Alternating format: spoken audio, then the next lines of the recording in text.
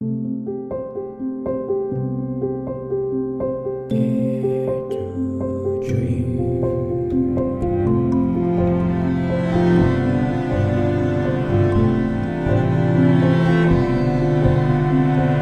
to Dream with Debbie Dashinger. Welcome to Dare to Dream. This is Debbie Dashinger, and today's show features the amazing Kelly Boker, who channels physical and non-physical beings from all dimensions, realms, timelines, and incarnations. She will be channeling later on in the show. This is again the Dare to Dream podcast with Debbie Dashinger, and this show has won the COV Award for Best Radio Podcast Show. Welt Magazine lists Dare to Dream as one of the top 20 best podcasts to listen to. It is a high-ranking self-improvement show on Apple Podcasts and nominated for 2 People's Choice Podcast Awards and for a Webby Award. This show is sponsored by Dr. Dane Heer and Access Consciousness. To learn more about the amazing work they do facilitating out in the world, go to drdaneheer.com. I'm Debbie Dashinger. I am a media visibility expert. I'm a book writing coach, so I teach spiritual messengers how to get the idea out of their head onto paper and published. I also take books to a guaranteed international bestselling status. I do all the heavy lifting for the author, and I guarantee results. And finally, I show you how to get booked on radio and podcasts. I teach you the entire system of how to do that. And what's so beautiful about it, it's also how to get results. So for the time you invest on being interviewed, you can start building up your tribe, your database, your followers, fill your workshops, and more. Everybody who's taken the class has done so well, and you can too. I'd like to start you out with a free gift so you can learn how to get more visible for your business, your being, and your message. Go to DebbieDashinger.com/gift. It's DebbieDashinger.com/gift. My guest today, Kelly Boker's transformative journey blends her diverse professional background, 23 years of nurturing and educating future caregivers in the CNA program, with her innate spiritual calling. In 2022, during her final year of teaching, Kelly embarked on a profound path, channeling her guides and delving into spirituality in a way that brought realms to offer solace and connection. Her book, Redefining Faith, captures her evolution from wounded to awakened, a testament to her guides' unwavering support. Now, Kelly shares her insights through one-on-one sessions and group gatherings, both in person and remotely, offering channeled readings, spiritual mentoring, and light language blessings. You can contact Kelly on Facebook at Kelly Nute, N-U-T-E, Boker, B-O-W-K-E-R, or book an appointment with her at presentmomentmagic.as.me. You can explore Kelly's books on Amazon, charting a course to self-discovery and embracing life's mysteries. And with that, I welcome Kelly warmly to the Dare to Dream show. Oh, it's so great to have you. It is wonderful to be here, Debbie. Thank you so much for having me. Yeah, this was so meant to be, and I'm so psyched that strangely you're here.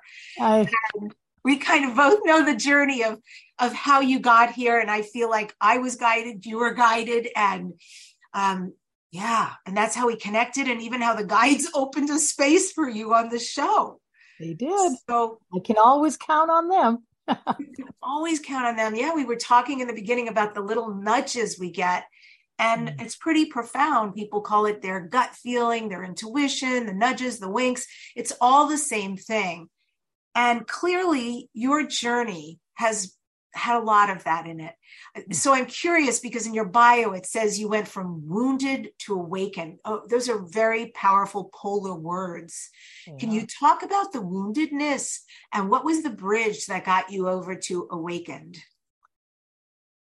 I think that I would describe the wounded aspect of myself as that part of me that was programmed as a young person into the beliefs of partly the Baptist religion.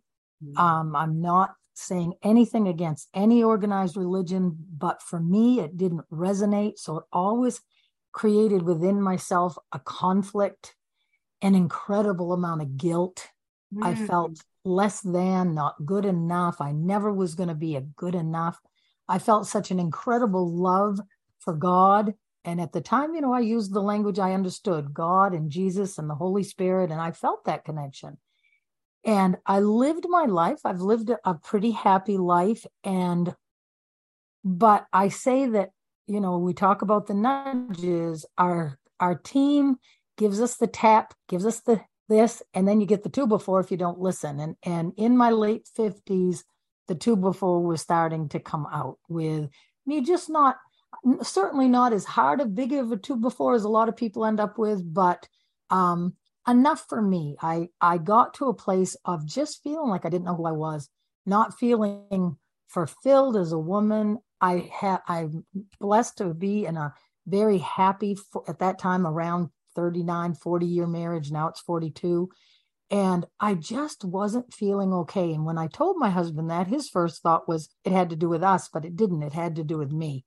It had to do with me finding my authentic self. And so I got to a point of being so not okay in my own skin, not okay in my life. And I knew I needed to do something. So I started some counseling. And when I did that counseling, it wasn't a lot. It was only for about 3 or 4 months, every other week.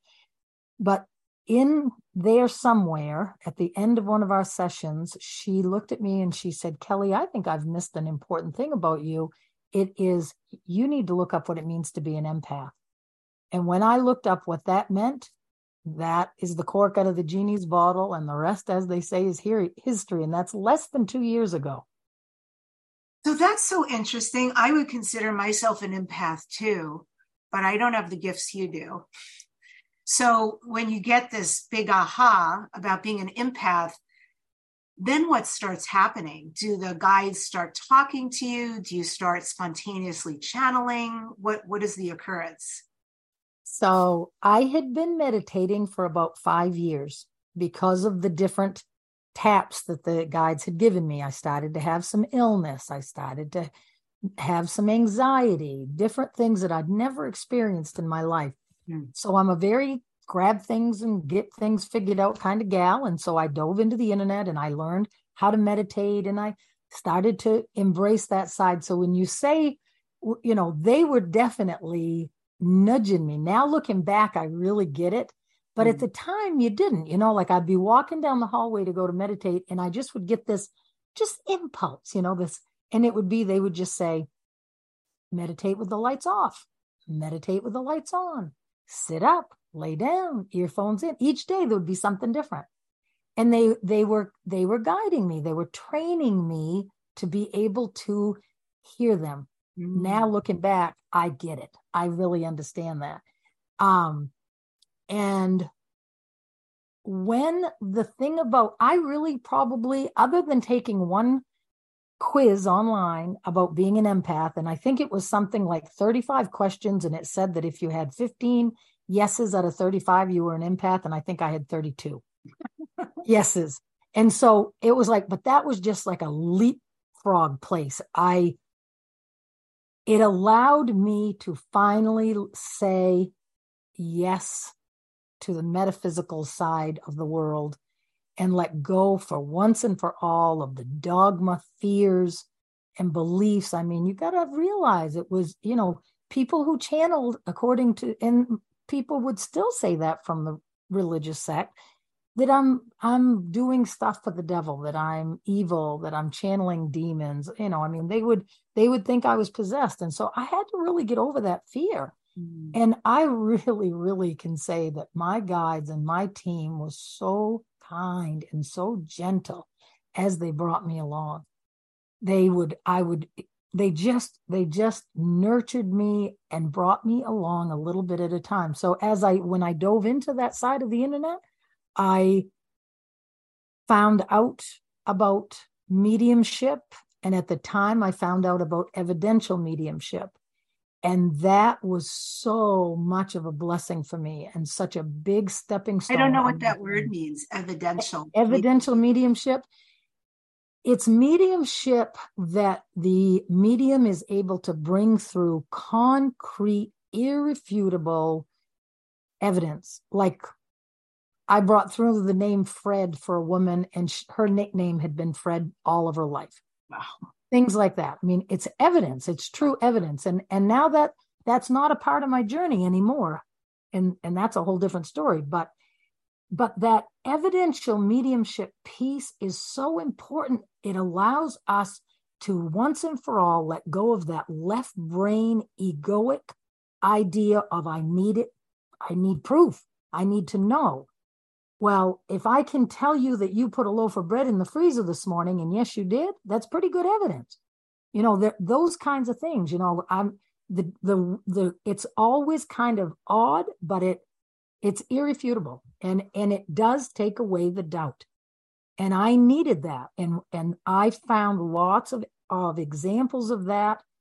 And that took away the last bit of armor around my heart and around my soul, and it let me just open up.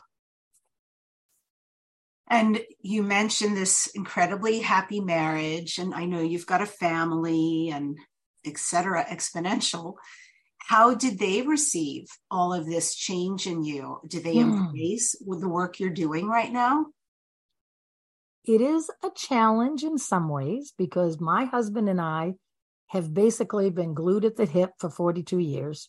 And if he had his wish, I would sit beside him on the couch watching Gunsmoke every minute that he is there. Now, if he's out working or doing something, that's okay. But if he has free time, he wants me to have free time. And so that's hard for him, because I have to follow this dream. And I don't know what it's going to hold. People will say to me, you know, like, do you want to do this? Do you want to do that? I don't know until the guides tell me. If they drop it into my lap and they give me a nudge in one direction or the other, I just today had that kind of experience. Then you know, yep, this is the way I'm supposed to go. And I just follow that, and I know that is the path to joy. But when I told Michael, I began to channel in January. And in the following March, just a couple months later, I did my very first mediumship reading and brought through evidence. So that was, because I can tell all of your listeners that when you begin this journey, or at least I did, you really question your sanity. You know, you really wonder, am I making this stuff up? Am I crazy? What does crazy look like? You know, I mean, you really do wonder. And, but when I brought through the evidence in the mediumship reading, that was proof for me too. It was just black and white stuff. There's just no way I could have made up or grasped that or known. And when I got home from work that day and I'd done the reading, Mike and I were having cocktail hour, and he started to put music on, and because we typically listen to music at night, I said, sweetheart, we need to talk, which for all of you, you know, men just love it when you say you need to talk. So I did. And I explained what had happened. I asked him, you know, if he understood what a medium was, and I explained it a little bit. And I don't think I've ever loved him more than when he got tears in his eyes when I said, I can't not do this. And he looked at me and he said, of course you can't. They've chosen you. And when he said that, I don't think I've ever loved him any more than that moment. I love him right now too, by the way. I think that is so extraordinary and rare and beautifully supportive. So Michael, I hope you're feeling the love right now from all of us. Kudos to you. And clearly, right, soul contract, you were both chosen for each other. And somewhere in his soul contract, he knew, his highest soul, oversoul, knew there would come a time when he would need to show up for you. So bravo that he is fulfilling that. That's so extraordinary. And tell us what comes through you, because you've made it clear you don't do the mediumship anymore. Not and it anymore, no. sounds to me, based on your story, like that actually was perfect that you did it. That was a piece of your journey you needed. So you stopped the, am I crazy kind of talk going on, and that you were able to shift with the proof into, oh my goodness, this is for real. Don't know where it's coming from, but this is happening. So now we're here. Now we know you channel, you do light language blessings, which I love. And who comes through you, and what is that experience like? Oh, it's glorious, quite frankly. Okay, I'm going to back up just a smidge and say that, so I did my first mediumship reading in March. The following June is when light language came through. And I feel that when light language came through for the first time, there was an unlocking. There was the channeling that I had brought through up to that point had a much more familiar feel. When I say that, I mean like that energy that when I would connect to the Holy Spirit and I would say my prayers and I would feel that love, that's what it felt very familiar. But when light language came through, it's like they plugged me into 220 and all of a sudden things were changing quickly. That was when the evidence piece started to ebb away, because I was hung up on it. The left brain, the ego, I've got to do it right. I can't, if that's what it is to be a medium, I have to be able to bring through the evidence. I have to. But my guides kept saying, it will come if it's needed. It will come if it's needed. But it just felt so glitchy because I didn't realize that not every medium isn't a channel. I've never been to a medium. And I didn't realize that because it came so naturally. The very first time that I did a mediumship reading, I channeled the woman's father. He came through and spoke. And it was a convoluted back and forth because I didn't understand all the vibes that were coming through. But I didn't realize that wasn't the way it was for everybody. When I sit down and someone says, I want to hear from Dad, I feel a push behind my face. They want to talk. It's a blending. Wow. So to answer your question, Debbie, I bring through the all. We are all one. So whatever the question is, I reach, as you introduced me, across dimensions, timelines, incarnations, and realms. I reach. I set my intention for love and light, for the highest and the greatest that I can be a channel for, and the energy just comes.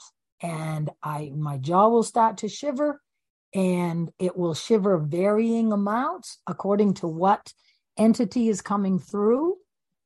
But to get specific, I would say I channel physical and non-physical earth beings. No, not physical earth beings, non-physical. So people that have passed away. There's no question that if I'm channeling for you, loved ones that have passed away out of your life are part of that because they love you and they're interested in you and they've got an opening. So they're going to be sending through. So you would be able to ask, Dad, did you suffer at the end of your life? And he would be able to come through and talk to you about that experience.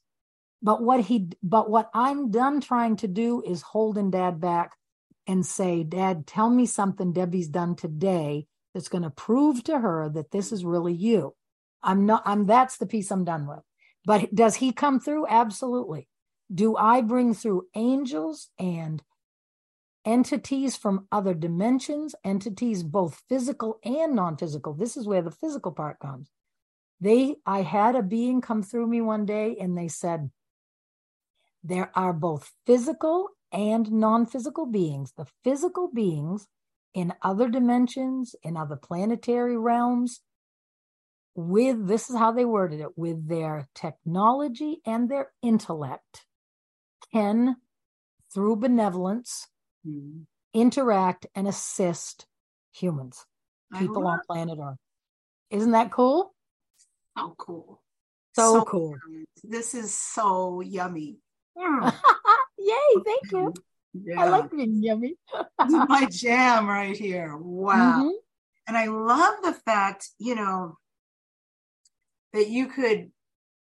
that my parent who passed, for instance, might show up, but in a different way, without the whole proof situation, but just be part of the conversation to disseminate something that's important.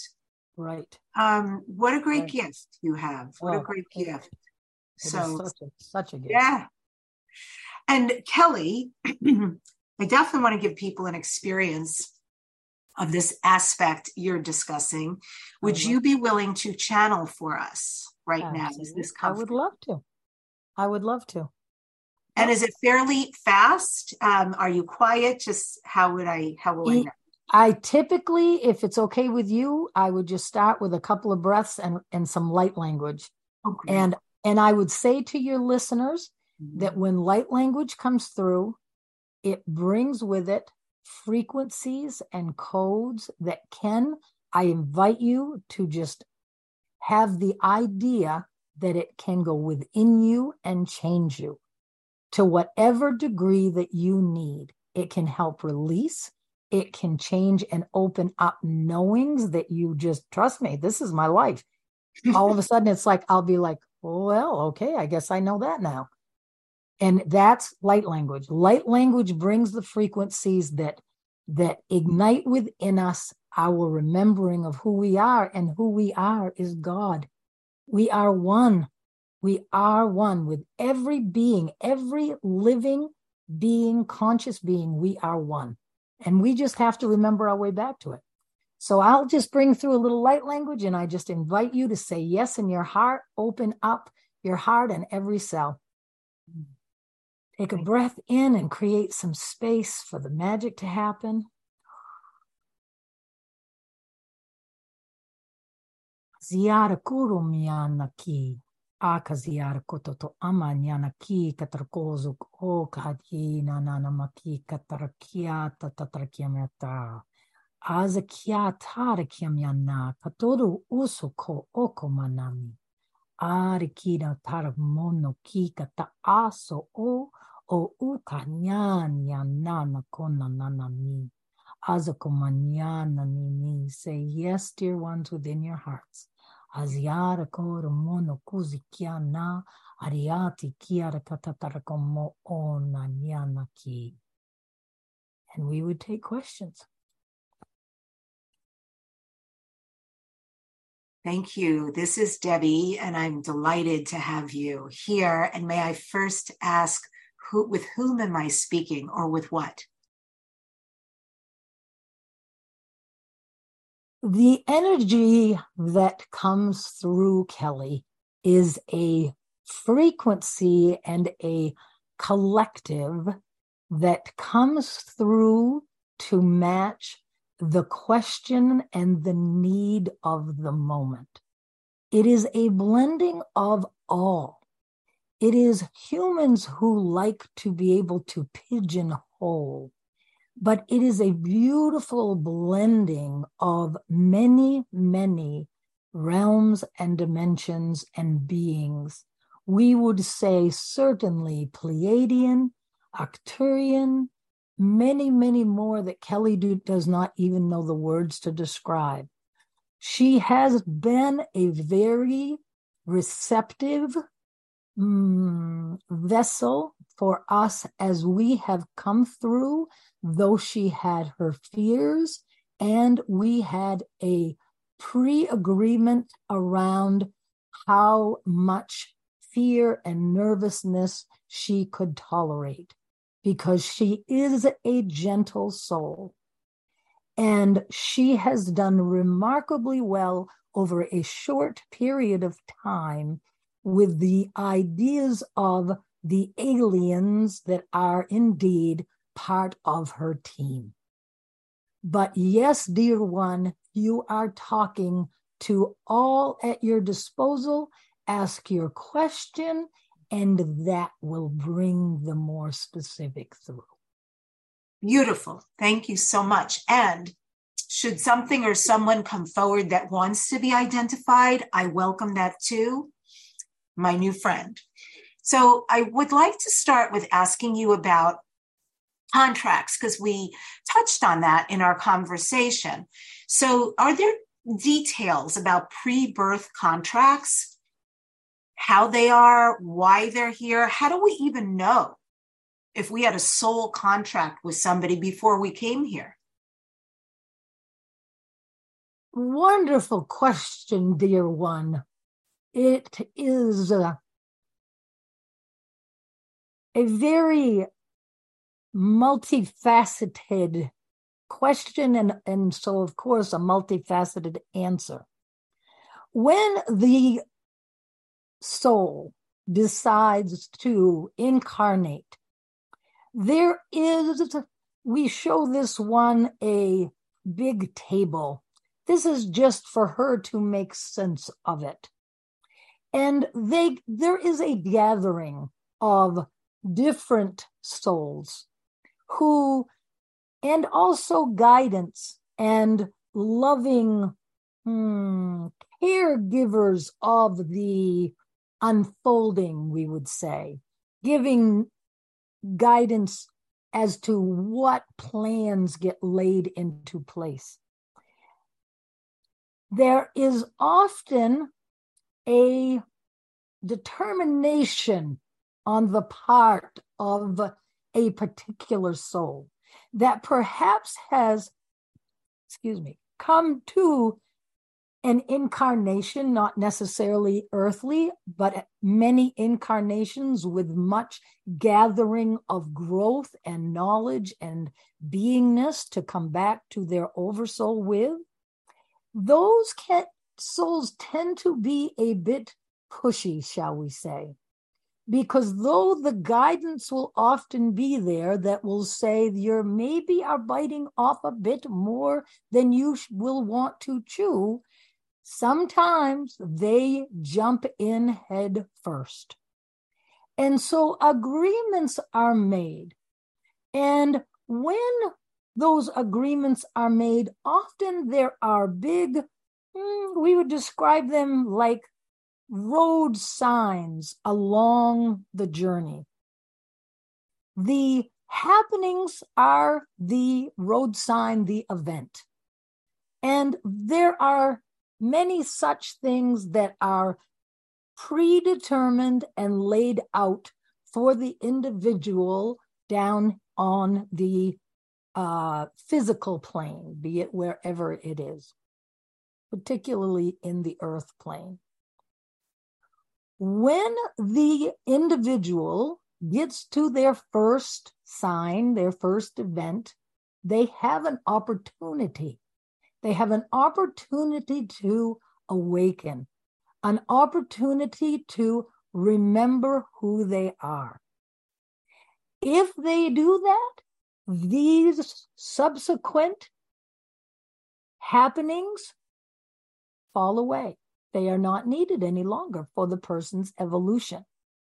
The happenings are for the evolution.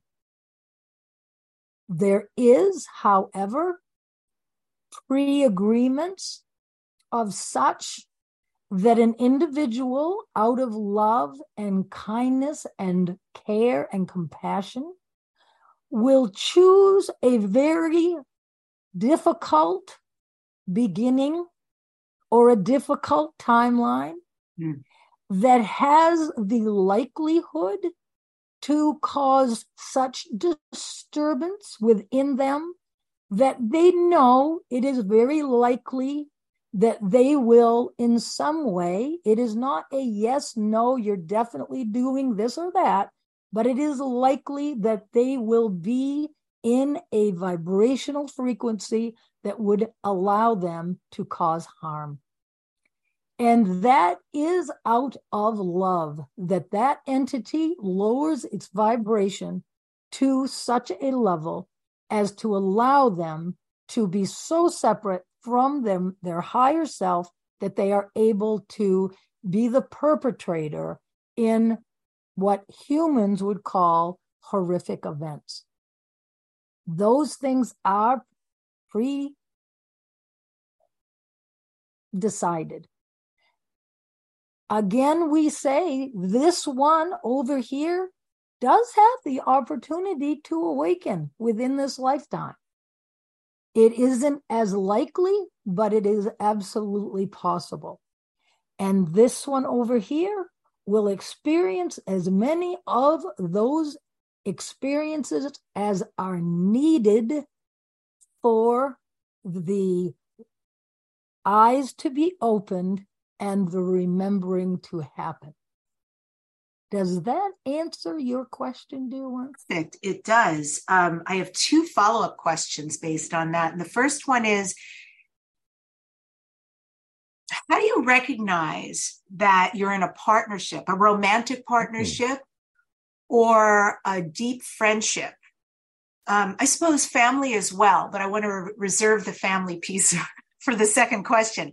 But how do you recognize that this is a soul contract I have with this person? This is something we're meant to be together. We're meant to walk this walk together, do this journey. There's something special, different, unique there. Because I've experienced that, not often, but at times in my life, I have had that connection. I had it recently. I did a 6-month shamanic class, and I definitely have a very unique connection with a woman who doesn't even live in this country. She lives in Australia, but we become insanely close and caring, and it feels like there's something special there. I certainly feel that with my beloved. And so I'm just curious, is it just like you get lucky sometimes with people, or is it that there really is something there, and how would you recognize that? You used the term perfectly. You felt the connection. And that is exactly it. Where humans tend to go awry is when they have that connection, that beautiful exchange happens, remembering that each moment the individual is creating their life, their timeline. So each moment there is the possibility of the frequency changing. But when you come together and you feel that frequency, you feel it. You feel it. And you nurture it, and you enjoy it, and you bask in it. And that is exactly what you said it is. It is that knowing. It is that knowing, that friend that even though she lives in a whole other country, this one has been having many experiences very much like that. But it is wise to say that you have chosen the human journey. And if, as the creation of the individual's life changes on either side, the frequency, and there is not the resonant flexibility that would allow it to redefine, then it is okay for it to be done. It does not mean it has to be a lifetime. If the two are blessed and their journey keeps them in that vibrational resonance, and the work is done for the growth, the personal growth of the humans are not made to stay the same. They are made to evolve and to grow and awaken. That is why you come forth. So when you feel that connection, enjoy that connection, tend to that connection. It needs to be tended to in order for it to be a beautiful, beautiful, moving thing. It isn't this. It is this. It is a beautiful flow of two beautiful souls traveling this path together. Oh, that's so nice. Thank you. And I have intimate experience of what you're saying. I think for 6 or 8 years, I had a woman who I was best friends with, like sisters, like mad relationship.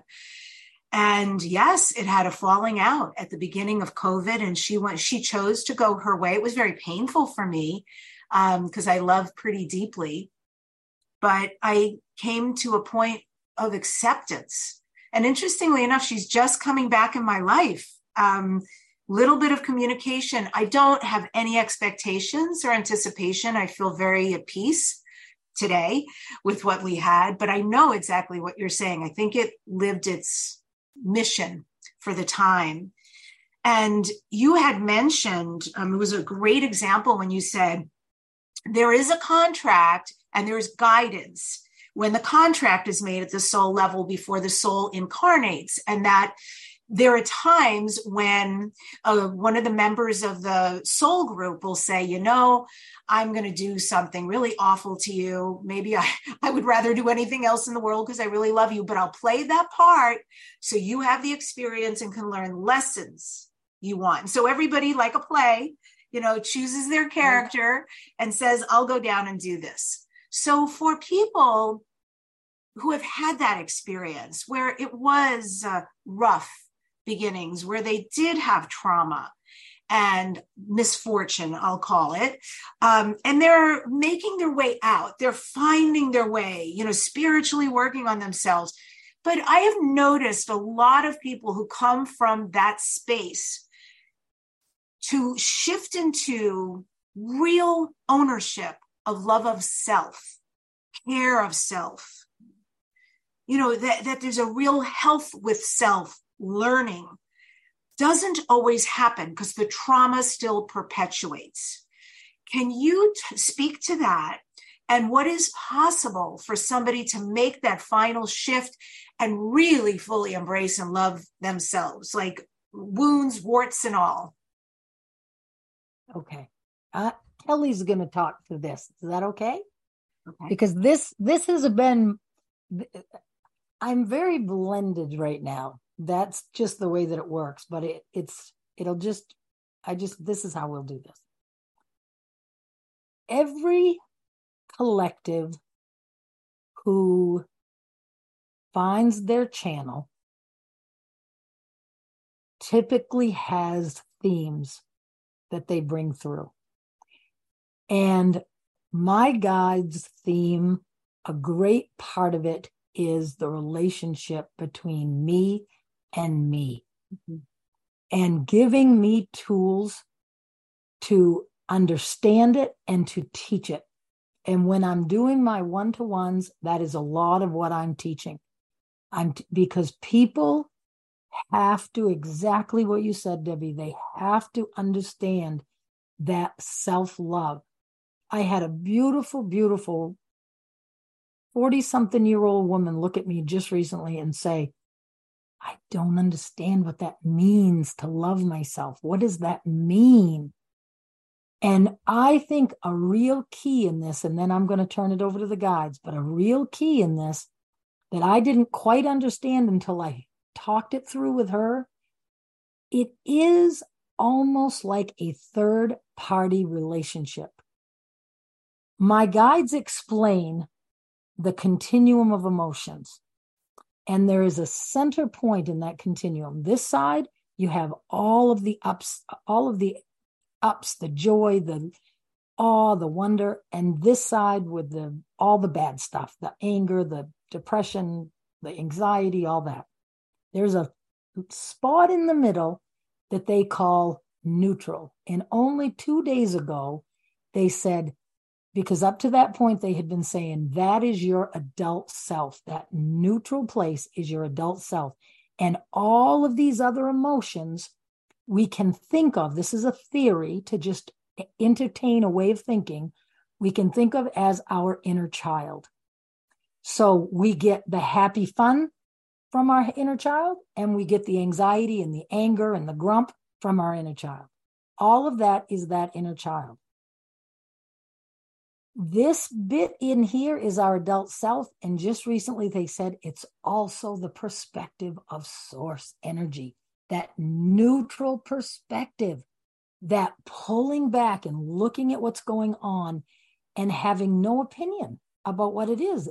Source has no opinion. There is no duality on the other side. There is no good and bad. It's all experience. It's all experience. That's the truth. And so when we talk about the relationship between me and me, we come at it through our adult self. We can think of it as also the perception or the perspective of source.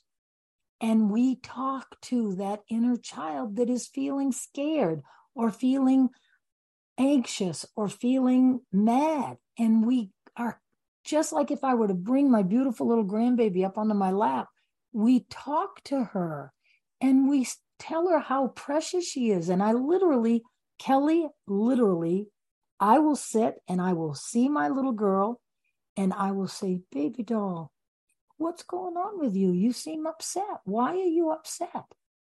Now, we can't do that in the run of a day when we're out at our jobs and stuff. But when you have those little triggers, I'm not talking the catastrophic things. I'm talking that little bit of anxiety when you have to walk into a room, or the person that's on the phone and you're like, oh God, and you've got to pick up that phone.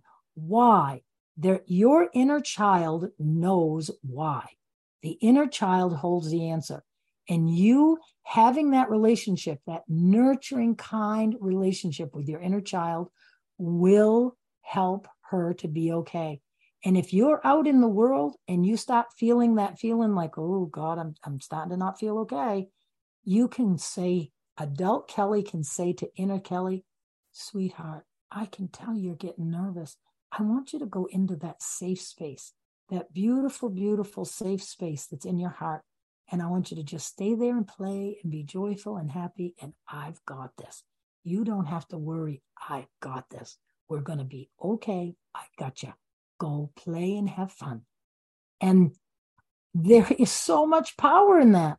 There is so much power in that.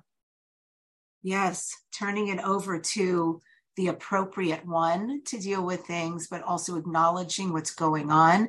And I really was fascinated by that part you said, that the inner child has all the answers. So to let she or he express itself. And let you know what's happening, why they're feeling like that.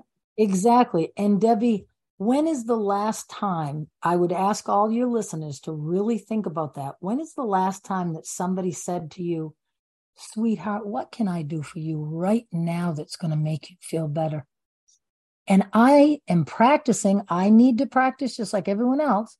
I'm practicing doing that. When I feel a little overwhelmed, if I'm feeling too tired, I will say, Kelly Colleen, sweetheart, you are tuckered right out. What do you need right now to feel better? And when you ask the question by the very energy, that inner need starts to think, well, gosh, let me think. I need blah, blah, blah. I will go to get my groceries and I will say to my inner child, sweetheart, guess what? I'm going to buy you a surprise. And my inner child goes into this, ooh, yay, what are we going to get? And it's just, there's an energy to it. And what is the object of the game, everyone? The object is the frequency of the present moment is creating the timeline that you are on. And I want mine to be full of rainbows and unicorns.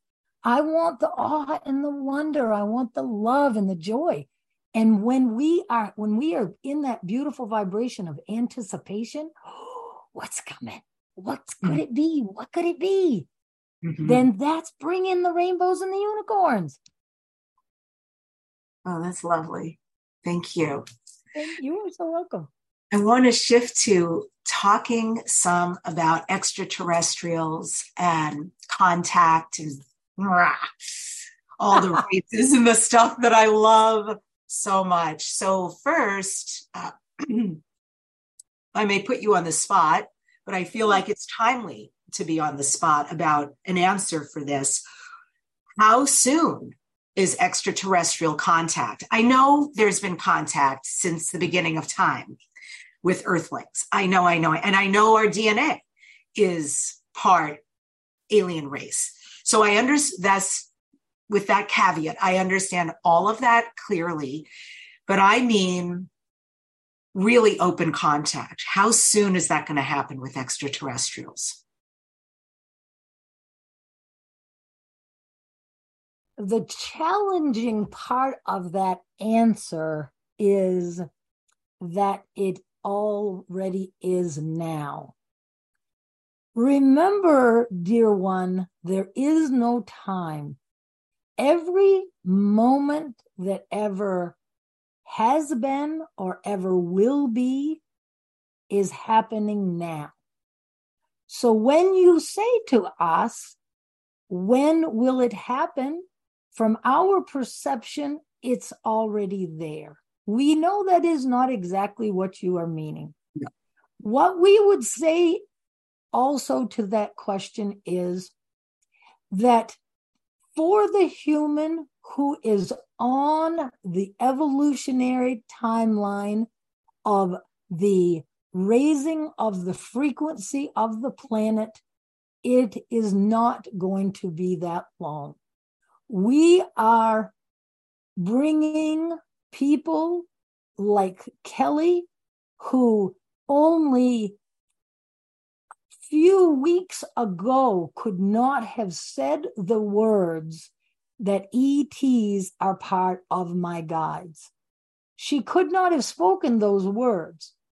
And we have brought her with love and care and gentleness through her fear to the present moment, being able to embrace the truth.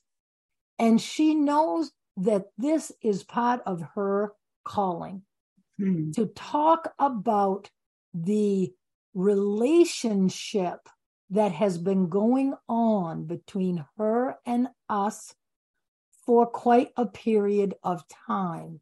Wow. It began when the light language came through.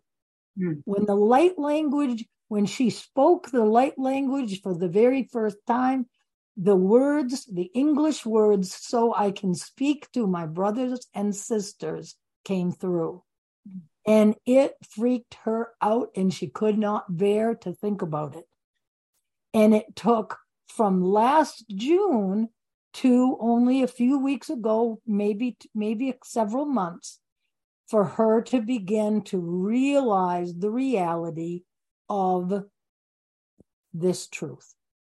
And in that meantime, we gave her some physical experiences. We showed her some interesting things in the sky. We visited her in a very fun little frolicky way, and she was able to see it in her physical world. All of that has helped her because she was able to say, how did she feel when those things happened? Did she feel afraid? No, she did not. And so we would say that when the collective is I can't quite get the words. Give me just a minute.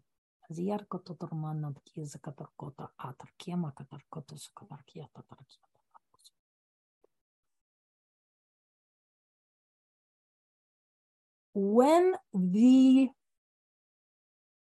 accepting, loving frequency raises to the right point, and it will be a positive thing for the majority, that is when the majority will have these kinds of experiences.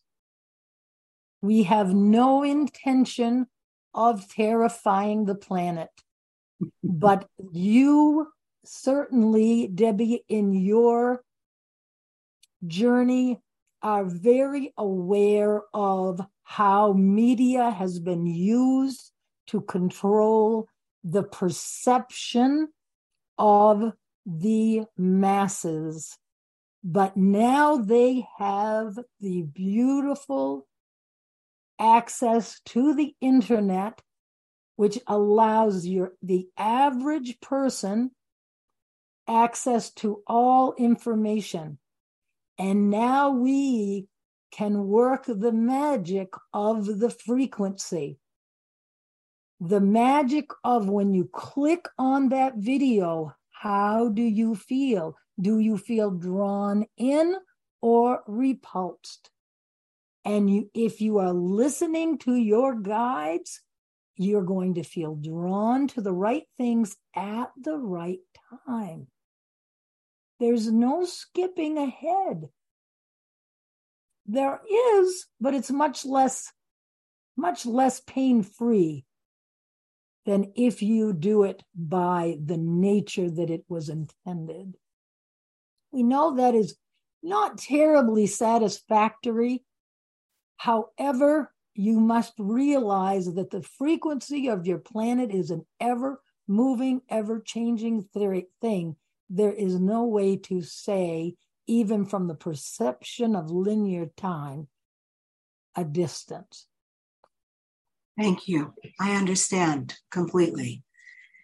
And I'm about to do a talk in a couple of months. I'm flying to Mexico City, and I was asked to speak to the World Congress ufology event.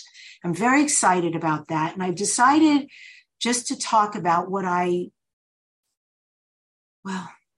don't know, passionate isn't a great word, but I'll use that for want of a better explanation. But I'm very passionate about extraterrestrial races and UFOs and galaxies and cosmos and shamanism.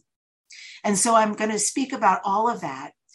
Can you tell me ancient shamanic practices, modern shamanic practices, is there a link between that and our galactic families?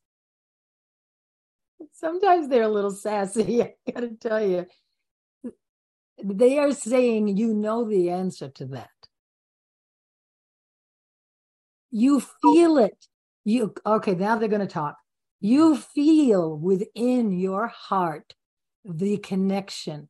You know there has been a relationship from the inception of planet Earth, an active relationship between the benevolent beings who were nurturing and coaxing along the human race.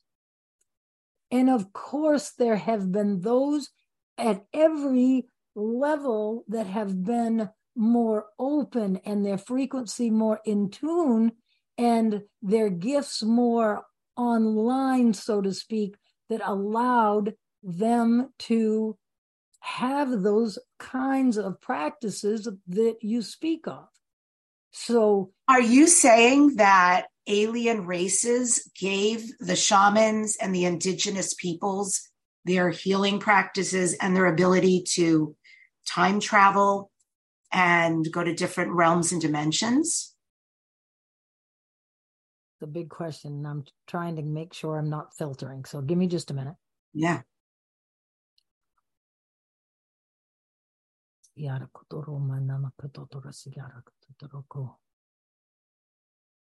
There has always been a blending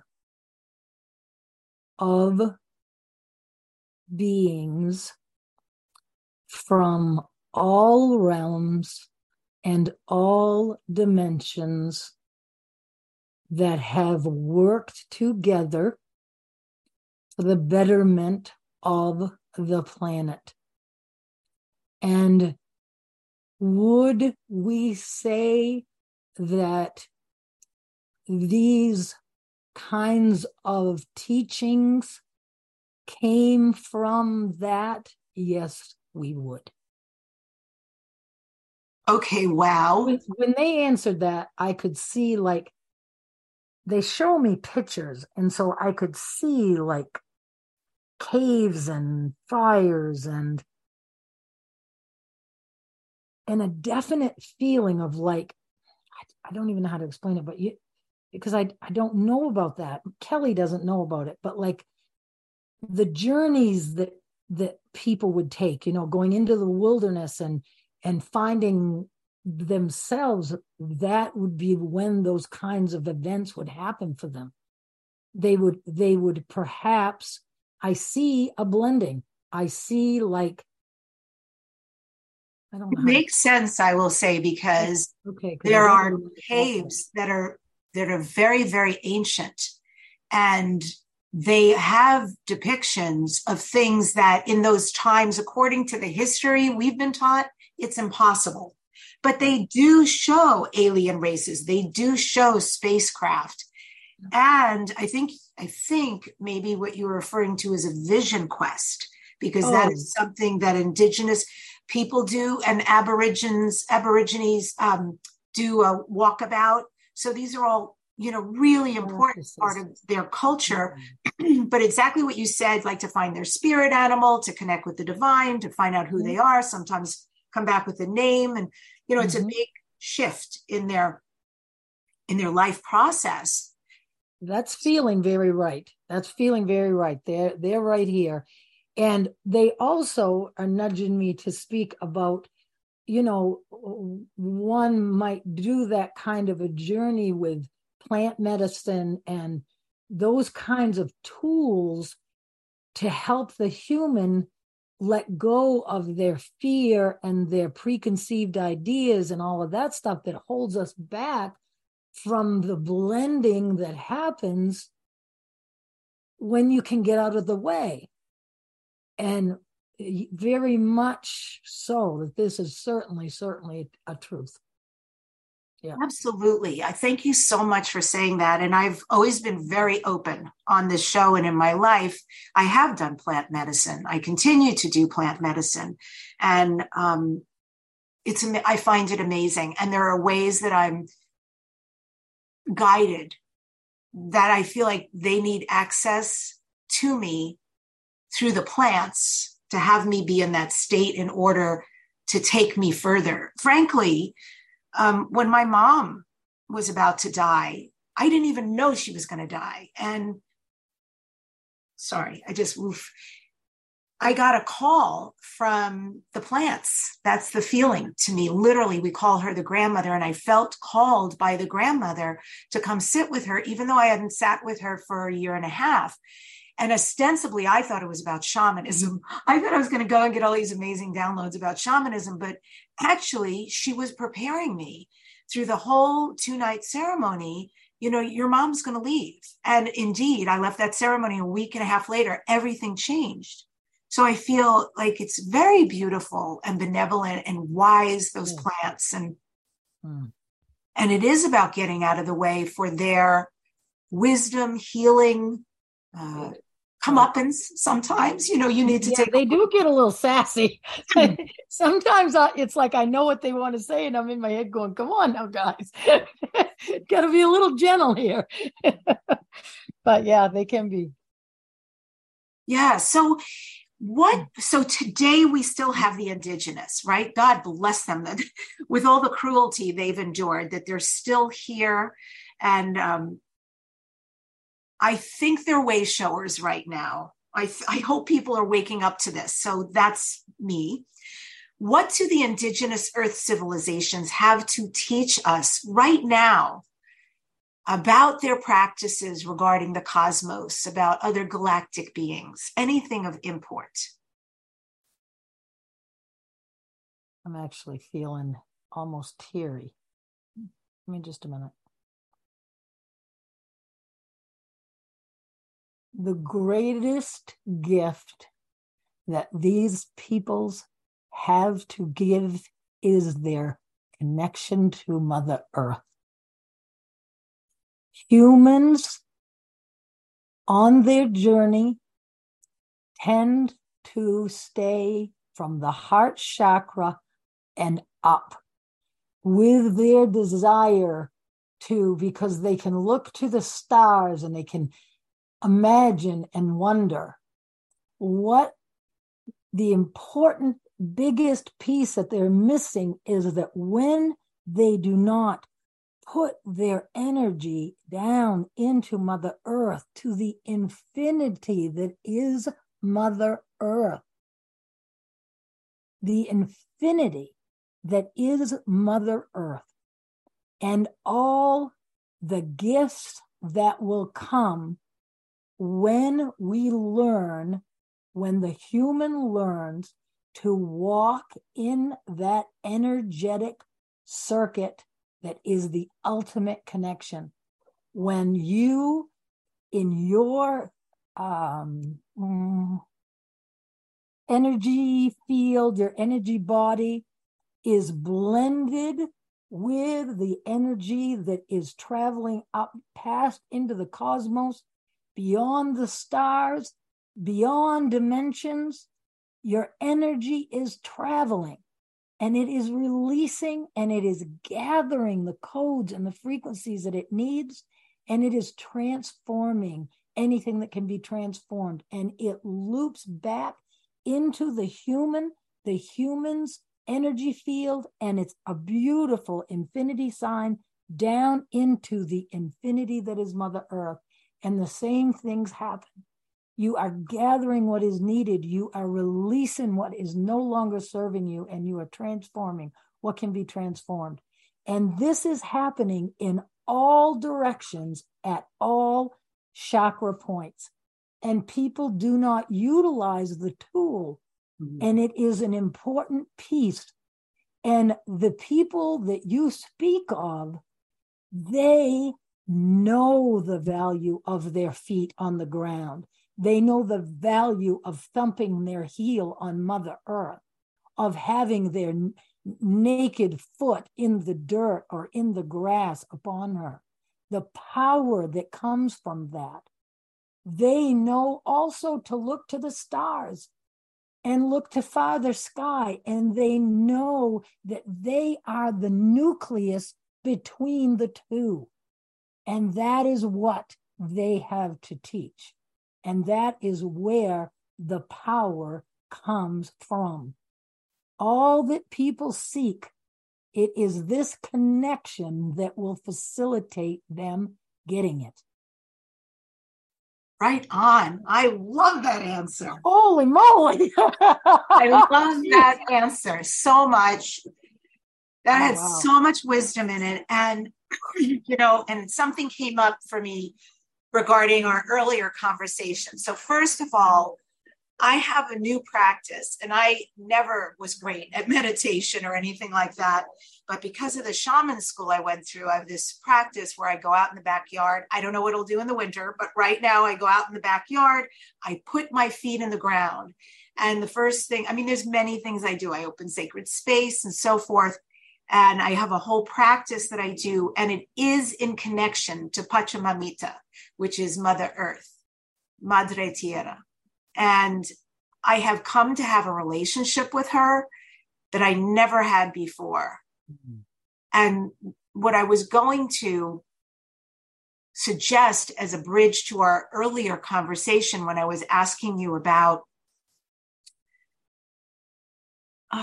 how does somebody who has a contract, a soul contract, and has experienced trauma in their life, maybe they've been through war, maybe, who knows, foster homes, maybe they've had terrible parents or siblings, or I don't know. But whatever the trauma was, it was meant to be. They're here to work it out, to grow, to learn. And I was asking because so often there isn't a thriving, not a full transition into self-love, which I'd love to see for everybody. And it occurred to me, one of the things I've used is that practice. And I often, when I do my practice, I say, and I'm moved actually emotionally saying this because it's so meaningful to me, but I say to her, you are the greatest mother. You are the great mother. And I'm speaking to Mother Earth, and I mean that. She has never failed to nurture me, to love me, to let me walk on her one more day, to show me her beauty and her abundance and her resilience and her boundaries. And I could go on my feeling for her. And so I just want to share that as a way that people listening or watching, if they're in that position and having that trouble transitioning to the self-love, go be alone, put your feet in a safe place where you can, just do your thing, whether it's a park or a backyard, whatever, and allow mother to be there for you, and allow that feeling of a real mother relationship where you're so cared for and seen and adored. I do want to say, because I'm from Maine, so we don't put our feet on the ground all year long. I just want you to know that it's our intention that I can sit on an upper story and with my intention embrace Mother Earth. So I just want, because there's many people that live where there's snow. You can't put your bare feet in the snow. That's not going to serve you well. She also said to me, Kelly doesn't particularly care about wind. It's not my favorite. And so when I channeled her the first time, and she said to talk to me about the elements, fire and wind and rain and blah, blah, blah. I said, because she's in my heart. She's me, I'm her. And I said, I don't like the wind. And she said, when you turn your face to the wind and you feel the caress upon your cheeks, think of all that wind has touched. It has touched so much of me that it's the reason why we love the water. It's the reason we love the ocean. When you put your hand in the ocean, the footprint of that ocean is so big on Mother Earth. When you turn your face to the sky when it's raining and you feel the raindrops on your cheek, that beautiful water has gone into Mother Earth and up to the heavens and down again. That's why it feels the way it does to us. It's a kiss and a hug from Mother Earth. It is it's the most wonderful, wonderful thing. So beautiful. Yeah. I wish, one thing that I will say is that my guides have really explained about the whole inner child work thing. And I know people hate hearing it, but I have to say my truth as often as I have to say it. It is the truth that humans are programmed by the time they're about 7 years old, and they spend the rest of their lives running on their subconscious programming. And we work on our subconscious programming like 90% of the time. This is psychology. It's not spirituality. It's the psychology truth. But what I can tell you is that when you do that work of creating that relationship with that inner child, talking to your inner child, letting your inner child talk and express themselves, and you love that inner child, you are creating within yourself all your needs being met. And when you are meeting all of your needs with that connection to Mother Earth and the connection to the all, the cosmos, and you are loving yourself in this moment, that will well up and overflow into your life. They have me say all the time, they have me put my hands up when I'm talking with people and say, all the kindness and the gentleness and the love and the care that you do for everyone in the world, turn those hands onto yourself and do it for you, because you love you and you're worth loving, you're worthy. And that is, you do it. How do you eat an elephant? One bite at a time, little bit at a time. Huh? I said I never eat elephants. I never. But if you was going to, you wouldn't eat him in one big bite. You would eat one little bite at a time. That's if right. It was an ice cream elephant, I would eat it. Okay, we'll make him an ice cream elephant. Right on. Okay, my birthday's in June. Thank you for that. Thank you so much. That was super beautiful, the putting it back. And it's very true.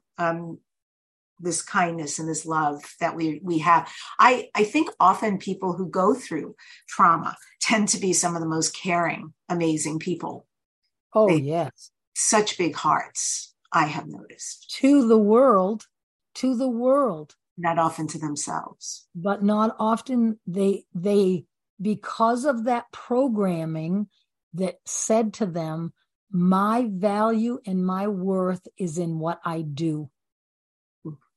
And and God, I'm going to use the word God, which whatever you want to call it, the value is in what you be. It isn't what you do. You can do anything. They don't give a flying you know what about what people do. It's how do you be while you do it. I battled with my drinking because I'm a Baptist. I was raised Baptist, and drinking is a sin, and I drink every damn day. And I have battled the guilt of cocktail hour my whole friggin' life, but it didn't make me stop, but I did battle the guilt.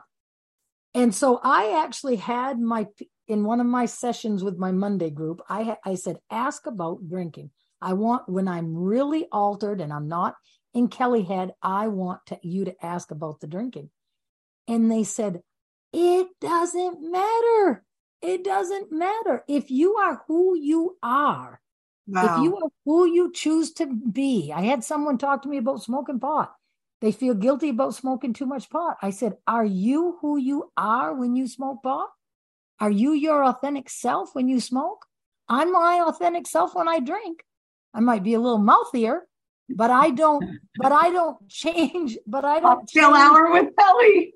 I wish I lived closer. I know, right? Cocktails with Kelly. That ought to be something we do. But it doesn't change who I am. I love just as big. I am just as kind. But now I do know people who are not. I know people who, when they drink alcohol, turn into someone they don't like anymore. And certainly someone I don't like anymore. So yeah, then for that person, don't drink. It's not a good thing for you unless you want to be an ass. You want to be an ass, drink. Simple, about as simple as that. Yeah, that's such a good point. Not the ass part. Sorry about that. Doing something and just like, how are you being while you do it? It's very interesting, especially in regards to food. I mean, we live in a time where don't do this. Oh, that's terrible. Oh, do this. It's actually wonderful. Don't this, that. And to the point where people like, really, who knows? But I do have a lot of vegan friends, and some of them have incredibly strong points of view. No alcohol, no coffee, no dairy. I'm sure, obviously, no meat. And so just plant-based. And I think that's beautiful. It's actually, when I've eaten vegan food many times in my life, and when it's prepared well, boy, is it freaking delicious. So I shift in and out of everything. But I've always thought it was very interesting because there is a something attached to that. Why these substances, some of them are bad. And turn your television on and you'll figure that out. Who's making money on what? I mean, I hate to sound jaded, but an awful lot of the this and then the that and then the this and then the that is driven by media. It's so true. It's and marketing. Marketing, exactly. It's driven by marketing. My God. Oh my God. We could go down a whole rabbit hole with that. Yeah. But I would say to that, for anyone who is struggling, I would say, why can this person eat at McDonald's every day of their life, smoke cigars and drink every day, and live to be 102? And this one, diet, exercise, never take a whatever. But this one is joyful, lives to be 102. This one's a bitch of misery. She dies at 70. Yeah. I mean, that is the absolute truth. I have seen that in my own life. Yeah. And you always see that when the newspaper talks about so-and-so, 100 celebrating her 103rd birthday, and like, so what do you do? And she says, well, have a cigarette every day. I have a birthday. He's like, damn, okay, you had a fun life. That's right. Cool. Exactly. So, getting back to the shamans and the extraterrestrials and all of that, are there actually time-traveling shamans who, historically or today, have access, real connection, communication with extraterrestrials? Are there time-traveling shamans who have... I have no idea. Let's ask.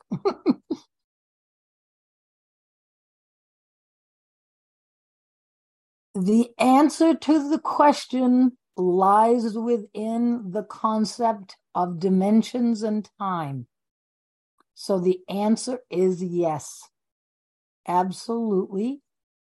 There are those who have learned to move between dimensions in a conscious way and can bring back knowings and gifts. I think that answered it. Okay. Are there alien races that are important for humanity to know about at this time? And which alien races are going to play an important part in our connection with them and the cosmos right now? We would say to judge all interactions by how it feels. We have explained to this one that you would not want humans to be judged by the few who do what you would deem the inappropriate things. So when you say, as a whole, we say that in all races, no, not all, in most realms, dimensions, and races, there is the continuum of benevolence in the same way that there is with humans. So when you ask which are important, it brings up a very good thing to note. What is the message? What does it feel like? These are the same guidances that we would give you for all discernment. You have been given the ability to know innately if something is right for you in any given moment. If it feels like the right thing, then that is the right thing for that moment. And so interactions and experiences, judge them by how you feel. Okay. And you tell me, please, I would like to know a little bit about the lion people, meaning the Lyrans. Do they still exist? Are there still lion people, Lyran people? In certain realms and dimensions and timelines, yes. They do still exist.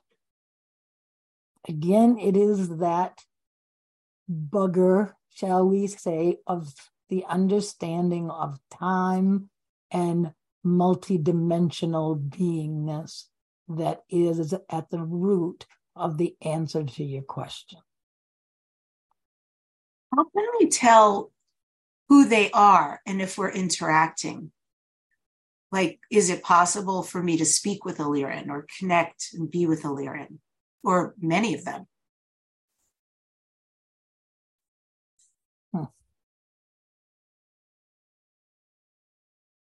If one were to ask and one was within the vibrational frequency of that, then the answer would be that yes, you could, to whatever degree was deemed for the highest good.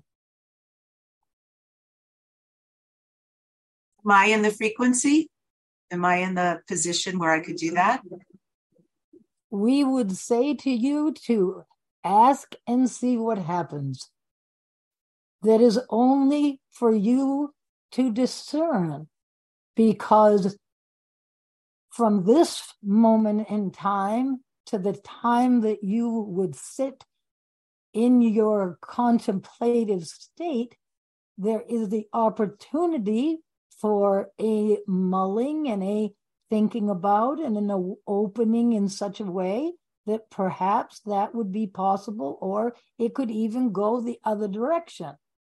So it is not really a quantitative thing. It would be each one of you have the ability to channel, but yet not all do. So it is a hard question to ask or answer, because it depends on so many things. But is it possible? Yes, it is. Excellent. Okay. And can you, the guides, the angels, can they give us practical advice on living our best life? What would that be?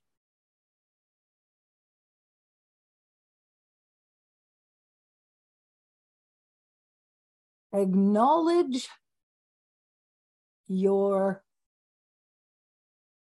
chakra system, your energetic beingness. Do the work that it requires to be balanced and clean and healthy.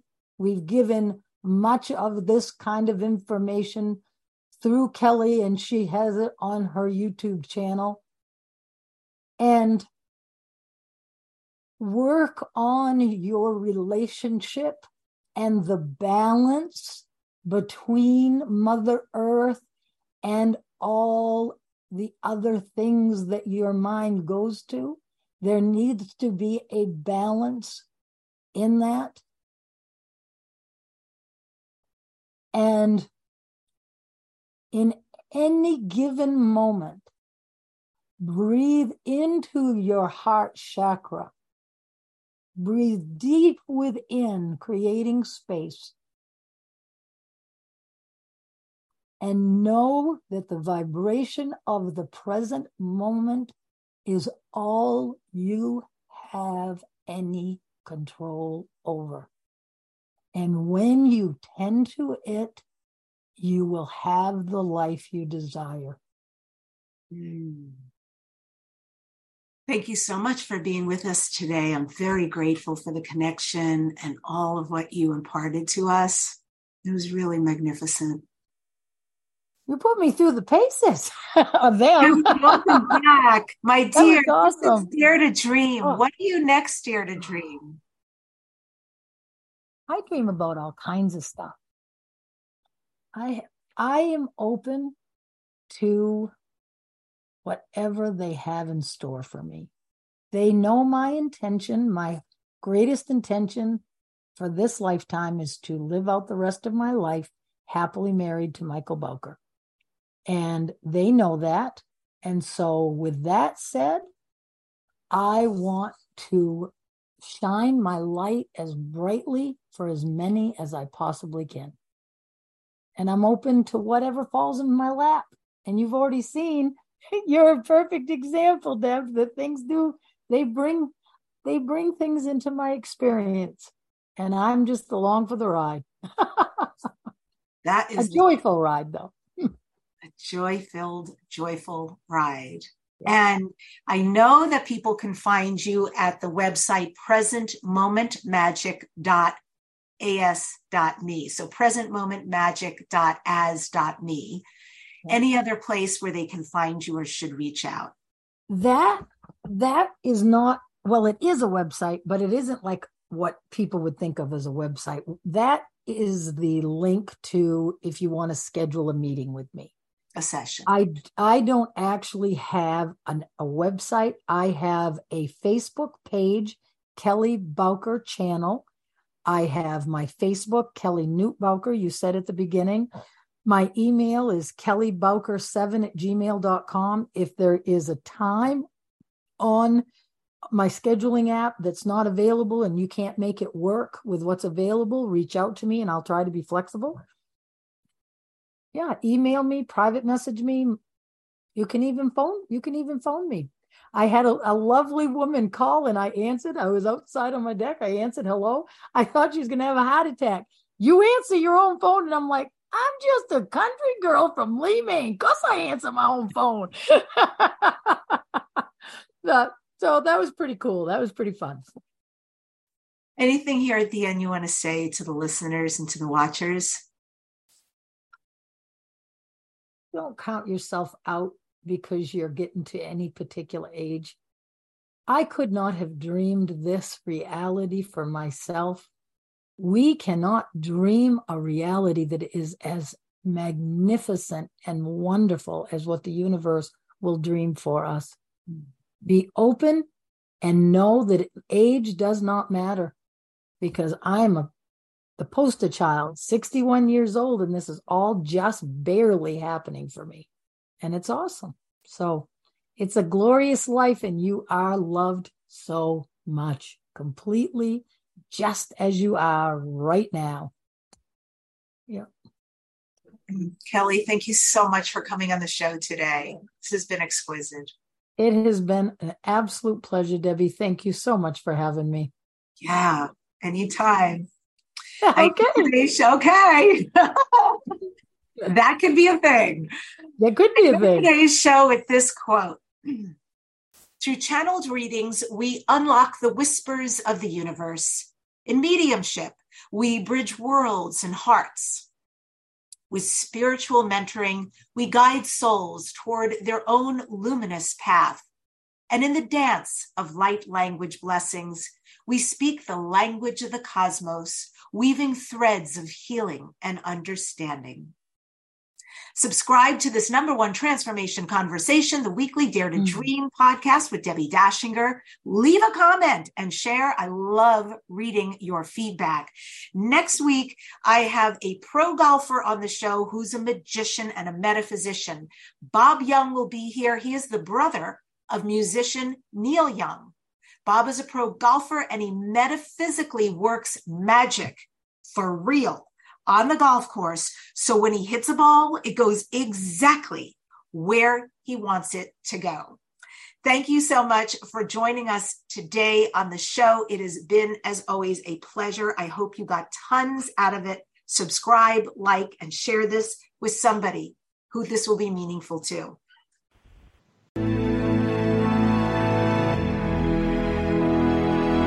To contact the award-winning syndicated Dare to Dream radio show, go to DebbieDashinger.com.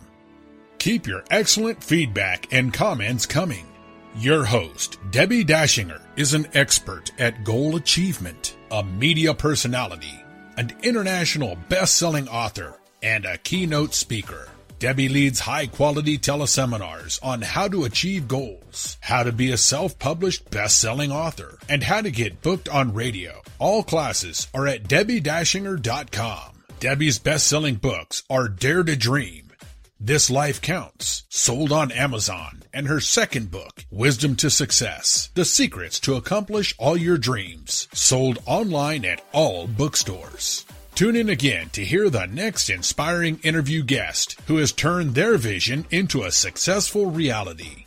Want more support in making your dreams come true? Go to DebbieDashinger.com. That's www.DebbieDashinger.com. You'll see videos, MP3s, archived interviews, and amazing products sharing the secret steps to making your dreams come true. Remember to dream big with every expectation that your dream will become real. Dreams are free, so free your dreams. What do you dare to dream?